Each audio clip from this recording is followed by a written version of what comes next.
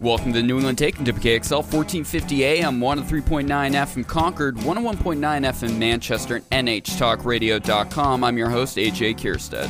I'm excited to have Carl Szabo on the show today. He's Vice President and General Counsel for NetChoice. How's it going? It's going great. Thanks for having me on. So having you on specifically to talk about the American Innovation and Choice Online Act, which was sponsored by Senator Amy Klobuchar and successfully made it through committee. What's the overall goal of this act? Well, they call it the American Innovation and Choice Online Act. What it's actually doing is removing choices from consumers. Top lines, if you go into Costco, what do they put at the edge of the counter? You see Kirkland brands. This would basically make it impossible for Amazon to sell Amazon Basics alongside Duracell. What does that mean for consumers? It means less choice when you go to shop online. What does that mean? Higher prices for the stuff you're paying today.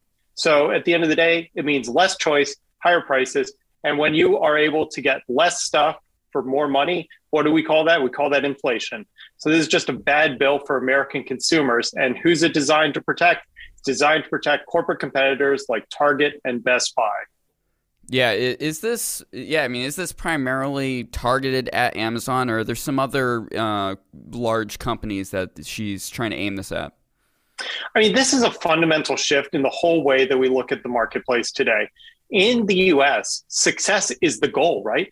The goal is to be the best. I mean, heck, New England, you want the Patriots to keep winning, even though they've been winning long enough. So we cherish, we embrace, we encourage success. What this is saying now is success is bad. In America, anyone can make it so long as you don't make too much. And that's not the way that we operate as a nation. That's not the way we've operated since our foundation. We've always, for the past 40 years, when it comes to issues of market control, market domination, looked to see one thing in particular. Does it harm consumers? Do you have market power? Do you abuse that market power? And does it harm consumers? Well, what we're trying to see with the efforts from Senator Klobuchar is to throw away the focus on consumers and instead focus on corporations. Do your corporate activities harm competition? Well, yeah. Every business who tries to make their services better, cheaper, and faster are going to hurt competitors who just aren't as good. That's what we want, robust competition. But Senator Klobuchar has decided, well, I guess that's not what I want. I've decided that even though consumers are better off than they were previously, we're just going to make sure that the competitors are not better off, are not worse off. And that just doesn't make any sense. What does that mean for me as a consumer?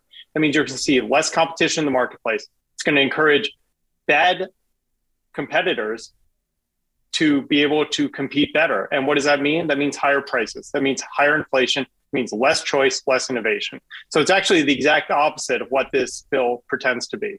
I feel like we're in a weird place when it comes to these large technology companies where they're just so everywhere. I mean, you look at Amazon, they have their Prime TV, but they also rent out programs and you can buy programs. They have their overall platform was originally based around selling books. So they sell books, but they also sell their Kindle versions of the books. So they have their own ecosystem for that. When it comes to general household goods and clothing, they have the big, you can buy Tide, or you could probably buy an Amazon Basics laundry detergent, for example. I don't think they sell a laundry detergent, but you know what I mean.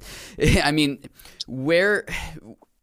I'm conflicted on how exactly this should be dealt with at some point, because we have a limit to how far we want to go down. We're totally just going with large corporatist mindset where Randian, where we're just letting the companies do what they got to do and the market will sort it out, versus these companies are so large, they buy up so much of the competition that it makes it hard for other companies to really grow a real presence. Where do you feel like the bumpers should be, or do the bumpers already exist with what we already have? So we tried once upon a time, back in the early 1900s, the idea of I know it when I see it for antitrust enforcement. Antitrust is kind of the tool that we as America use. Porn and antitrust. Yeah, exactly. But that's exactly it. You can see how tough it is to define. And so antitrust is kind of the tool we use to address when a business is too big and abusing their power to harm competition in a way that ultimately harms America. So it used to be, I know when I see it. And what does that do? That means it's at the whim of whomever's in office. rights. It creates no standard for business. And imagine if we had our legal system operating that way. Oh, murder is, I know it when I see it, not when somebody actually murders somebody else. We have clear rules for that. So in the 1970s, we actually went to something called the consumer welfare model. And this has been the model and standard that we've been using in the United States for the past 40, 50 years. It's been supported by every Supreme Court justice, including the sitting ones today, so across the political spectrum. And what it ultimately says, it creates an objective standard. It says, we will look to see if somebody has the three things. One, market power. That means you control about 75% of the market. Two, you abuse that market power. And three, it results in consumer harm to consumers. So using your example of Amazon, funnily enough, is actually not the largest retailer in the world. That's Walmart. Amazon's actually about half the size of Walmart when it comes to U.S. retail or world retail sales. But let's pick on Amazon anyways. So they don't have market power, but let's assume they did. Well, what are they doing? They are providing more competition and ultimately lower prices for consumers. Now, the fact that Energizer can't charge me more for batteries because they have to compete with Amazon Basics, that's good for me as a consumer. That's good for my pocketbook. Does it suck if you're Energizer? Yeah, that means you can't extort more money out of customers, but that's not how we look at antitrust law. We are focused on the consumer, but that's not what Senator Klobuchar wants to do. She wants to protect Energizer. She decided that Energizer is not making enough money on their batteries because they have to compete with Amazon, and that's not fair to Energizer. And what we end up seeing is a move away from the focus on protecting consumers, making sure that we're paying as little as possible and getting as much for our money. And instead, looking to make sure that Energizer is getting as much profit as it is, because Amy Klobuchar has decided, well, they're a good corporation, Amazon bad corporation. That's not how we want our legal system to operate. That's not how we want our lawmakers to operate. I want them to apply the law equally, fairly, and in a way, when it comes to antitrust law, that best protects American consumers. In continuing our battery metaphor or use case, I mean, well, but it plays out perfectly when I consider I go to Market Basket to get my groceries.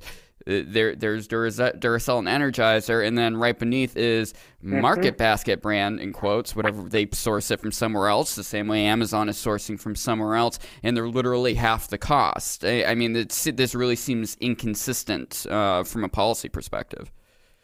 Well, absolutely. So Senator Klobuchar knows that if she applied this, you can't sell your own brand next to somebody else's brand to every business, if she truly thinks that that's a bad thing, then to your exact example, you go into CVS, you can't see a CVS brand. You go into Costco, you can't see Kirkland brand. You go into Sam's Club, you can't see Sam's brand. Americans just wouldn't accept it. So what does she instead do? She tries to leverage a frustration with some tech businesses and just write a law specifically designed to attack them. Interestingly enough, simultaneously, our Constitution prohibits these types of laws. They're called, basically, you cannot criminalize a person. You can criminalize an action. You can't criminalize an individual. And they're called bills of attainder, and that's essentially what you're seeing here. But ultimately, when I, as an American, when I, as a customer, want to buy the generic brand, I should be able to buy the generic brand. And what she's trying to do is outlaw it on things like Amazon. And for an Amazon's quote defense, I wouldn't necessarily say it's defense. I feel like they've kind of built, and I can't tell whether it's intentional or not. They have this weird ecosystem when it comes to how they sell things in general, because you have your Amazon Prime things, which if you're smart and you know what you're doing, you're just immediately hitting that Amazon Prime thing, because it's not necessarily all Amazon products. They may let the algorithm kind of put the Amazon products at the top, whatever. We're not diving into that specifically. Say that there may be a case to be made for a little more equal competition when it comes to how algorithms are created, but that's a whole other subject entirely, I think. Which you probably disagree with, but when it comes to their ecosystem, they have their Amazon brand. They have the Fulfilled by Amazon, where for the most part, they're products that exist in their warehouses. Some of the times, it's products they bought. They wholesale buy and resell. And then they have some other items where in that Fulfilled by Amazon where other retailers will put things in their warehouse for Amazon to sell. Those are basically your best bets in order to do it. And Walmart has a very similar ecosystem on their website, which makes their website's a lot worse when it comes to actually finding anything. It's terrible. But then they also underneath that have this third level that no one understands where you can just go in and sell whatever you want on Amazon or Walmart if you're one of their approved retailers. A lot of them are sketchy. It's a lot of garbage that comes from China that is just going to break on you, may never work. This seems like the low-hanging fruit. It seems that they should try and do something to do something about it, whether it's from a government perspective, whether it's the company wanting to keep the government off their back. I mean, do you guys at NetChoice have any opinion on how that stuff is handled? So to your point, there's two fundamental differences. There is Amazon seller of record and Amazon third-party intermediary, and seller of record means that Amazon, just like a grocery store, buys the products from the supplier, hosts them, and sells them directly to the consumer. So they actually become what is called the seller of record. They actually buy the goods and sell the goods. There is the other opportunity where they become kind of the platform for a business to sell its goods. And the nice thing about the latter is Amazon itself is not going to take a risk on a certain product unless the profit margin is big enough for them to make it worth their while to actually buy, store, and ship to the consumer. By opening it up to third-party sellers directly, third-party sellers get the benefit of the eyeballs and the brand of Amazon.com, but then are able to reach customers who otherwise might not know about the product, or Amazon has no interest in actually buying and selling that product because it's just not cost effective for them. So what this does, it actually opens up a lot of opportunity for small businesses to reach more customers. And you got to think about the small town, think about a Main Street store in Concord, right? Mm-hmm. You open a niche brand, you got to pray like heck that the right person happens to walk past your store, which in COVID is even less these days, and then sees a product they want in your window, walks in. Now you can have your niche brand on Amazon.com, and you're much more likely to find a customer through that. Now, to your point about risk of bad goods, there are like buyer protection systems, and Amazon does have to do some business vetting, because at the end of the day, if I buy a product from Amazon.com and it sucks, I'm not going to go after that third-party seller. I probably don't know who the heck it is. But what am I going to do? I'm going to tell all my friends, I bought this product on Amazon.com and it broke and it was terrible. And what does that do for Amazon's brand? It hurts their brand. So they have a financial interest in making sure that customers are happy, that customers receive goods that are quality. And frankly, I would say this regardless of anything, Amazon's return policy is fantastic. I call them up and I'll say, hey, this product broke on me, and they'll apologize and they'll almost fall over themselves to make it whole. And they do that because they want to protect their brand. And that's the type of customer service, that's the type of reaction you see when there is robust competition in the marketplace. When they know that I could just as easily go to a Walmart.com, Target.com, BestBuy.com, or I can drive down the road to the shopping mall. So to address the third-party seller problem, they have a financial incentive to do so. But by the same token, by allowing third-party sellers to be on their platform, you are empowering small businesses to reach customers they never would have otherwise reached before. Yeah, a success story I'd say is like Anker, for example. It's ANKER, is a South Korean electronics manufacturer that's just blowing up. I mean, they're all over the place.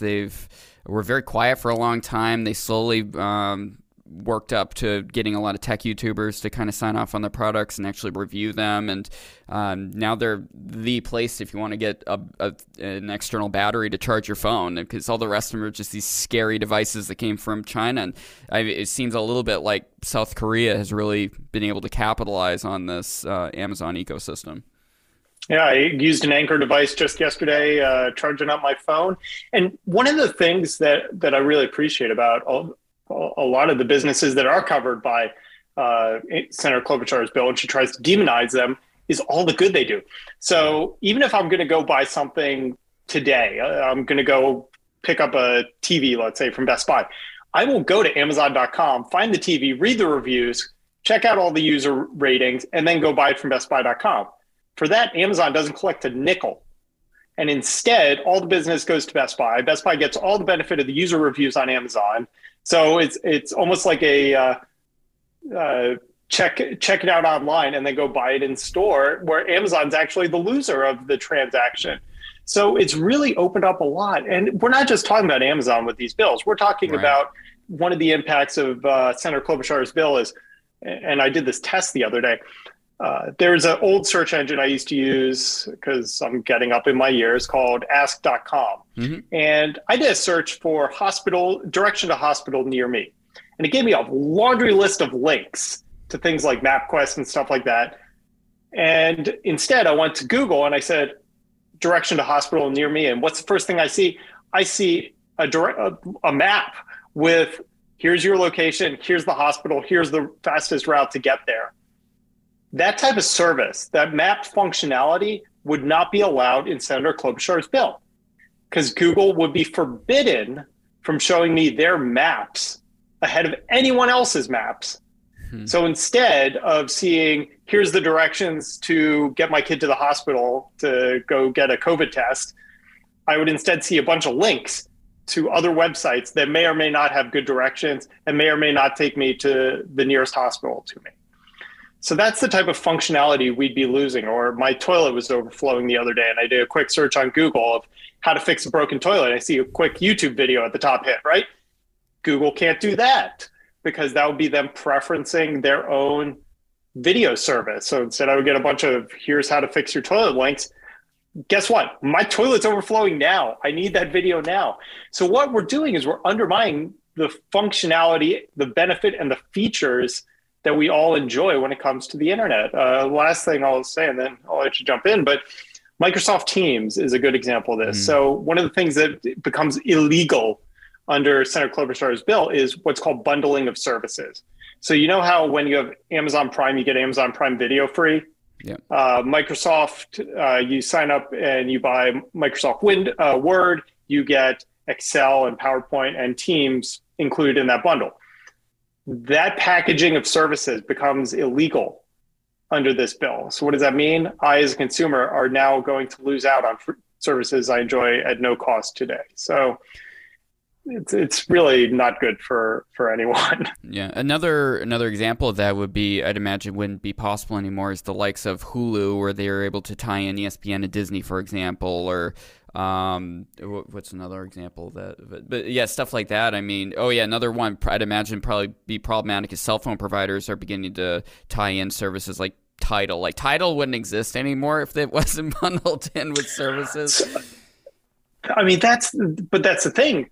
There's this arbitrary number that gets thrown in. It's expanded significantly since last time to about 30 billion if you're a privately held company. So like Piggly Wiggly is now covered. But it's just an arbitrary number. So to your example of Disney, magically they're not included. Why Senator Klobuchar didn't want Disney's lobbyists knocking down her door and instead wanted Disney's lobbyists to support the legislation.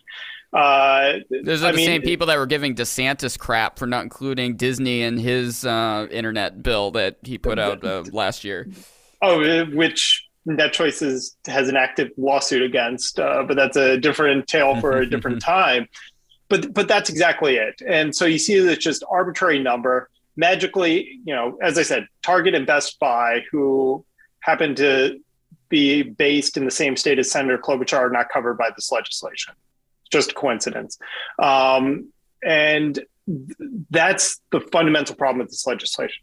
It is not an objective test. It is a subjective effort to just beat on a bunch of businesses Senator Klobuchar doesn't like. And that's just not how our government's supposed to work. Carl Szabo, Vice President and General Counsel for NetChoice. Thank you so much for joining me. This is a very interesting conversation, and definitely we'll keep an eye out. It's the American Innovation Choice Online Act that Senator Amy Klobuchar just is pushing through, just got out of committee, and is going to be in the news probably for the next few months as Congress decides what is going to be hitting the floor next. So thank you so much for having this conversation with me today. Thanks for having me. You're listening to New England Taking WKXL. I'm your host, AJ Kierstead. Be sure to check out nhtalkradio.com to get the back episodes of the show. We'll be right back after this.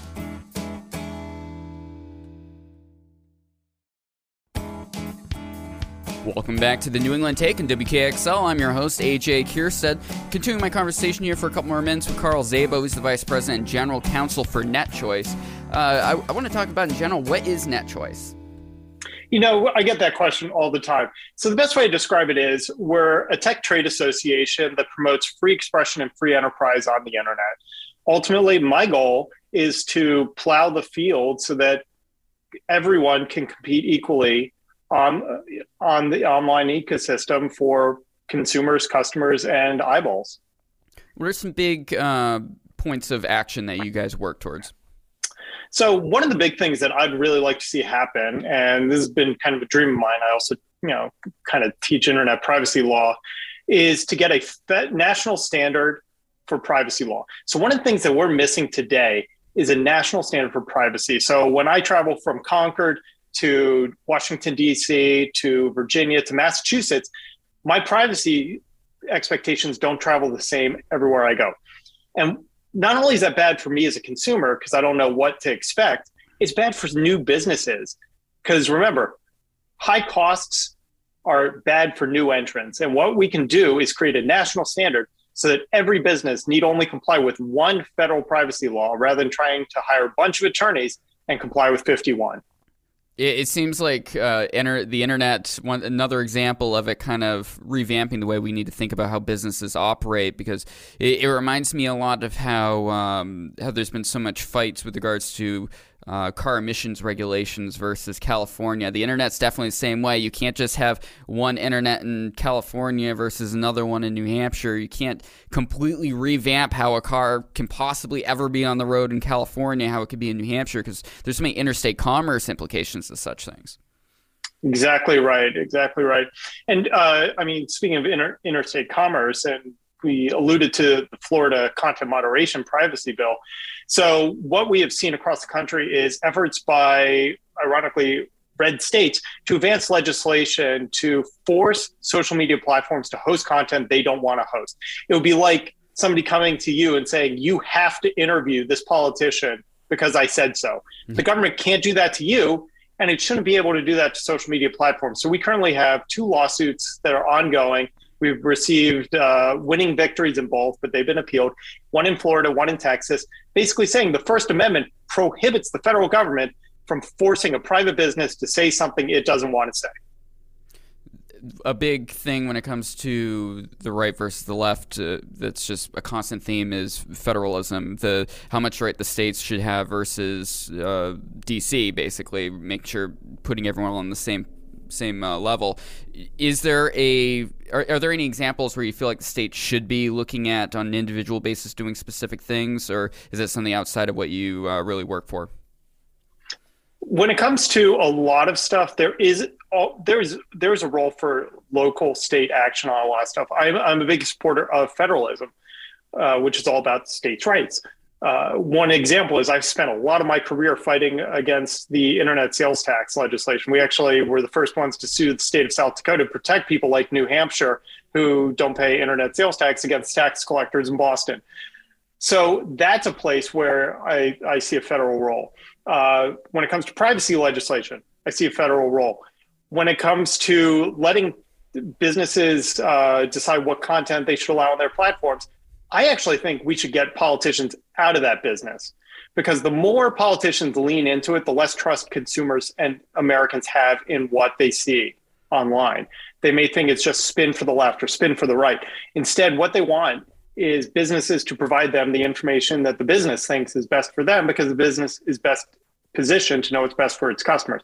So I do think there are roles there. But when it comes to federal standards, there's a role for states to codify the consumer welfare standard of antitrust into their state laws. There's a role to push for national data breach legislation, much the same way we have federal privacy legislation. So it's kind of a mixed bag, because to your point, the internet is all 50 states. And there needs to be some sort of standard for businesses, especially if we want to see robust competition, because they need to be able to quickly get online and not have to hire a bunch of attorneys to come into compliance with a new change to Kentucky's data breach law or something like that. Carl Szabo, Vice President and General Counsel for NetChoice. Learn more about them at netchoice.org. You're listening to the New England Take. I'm your host, AJ Kierstead. We'll talk to you next week.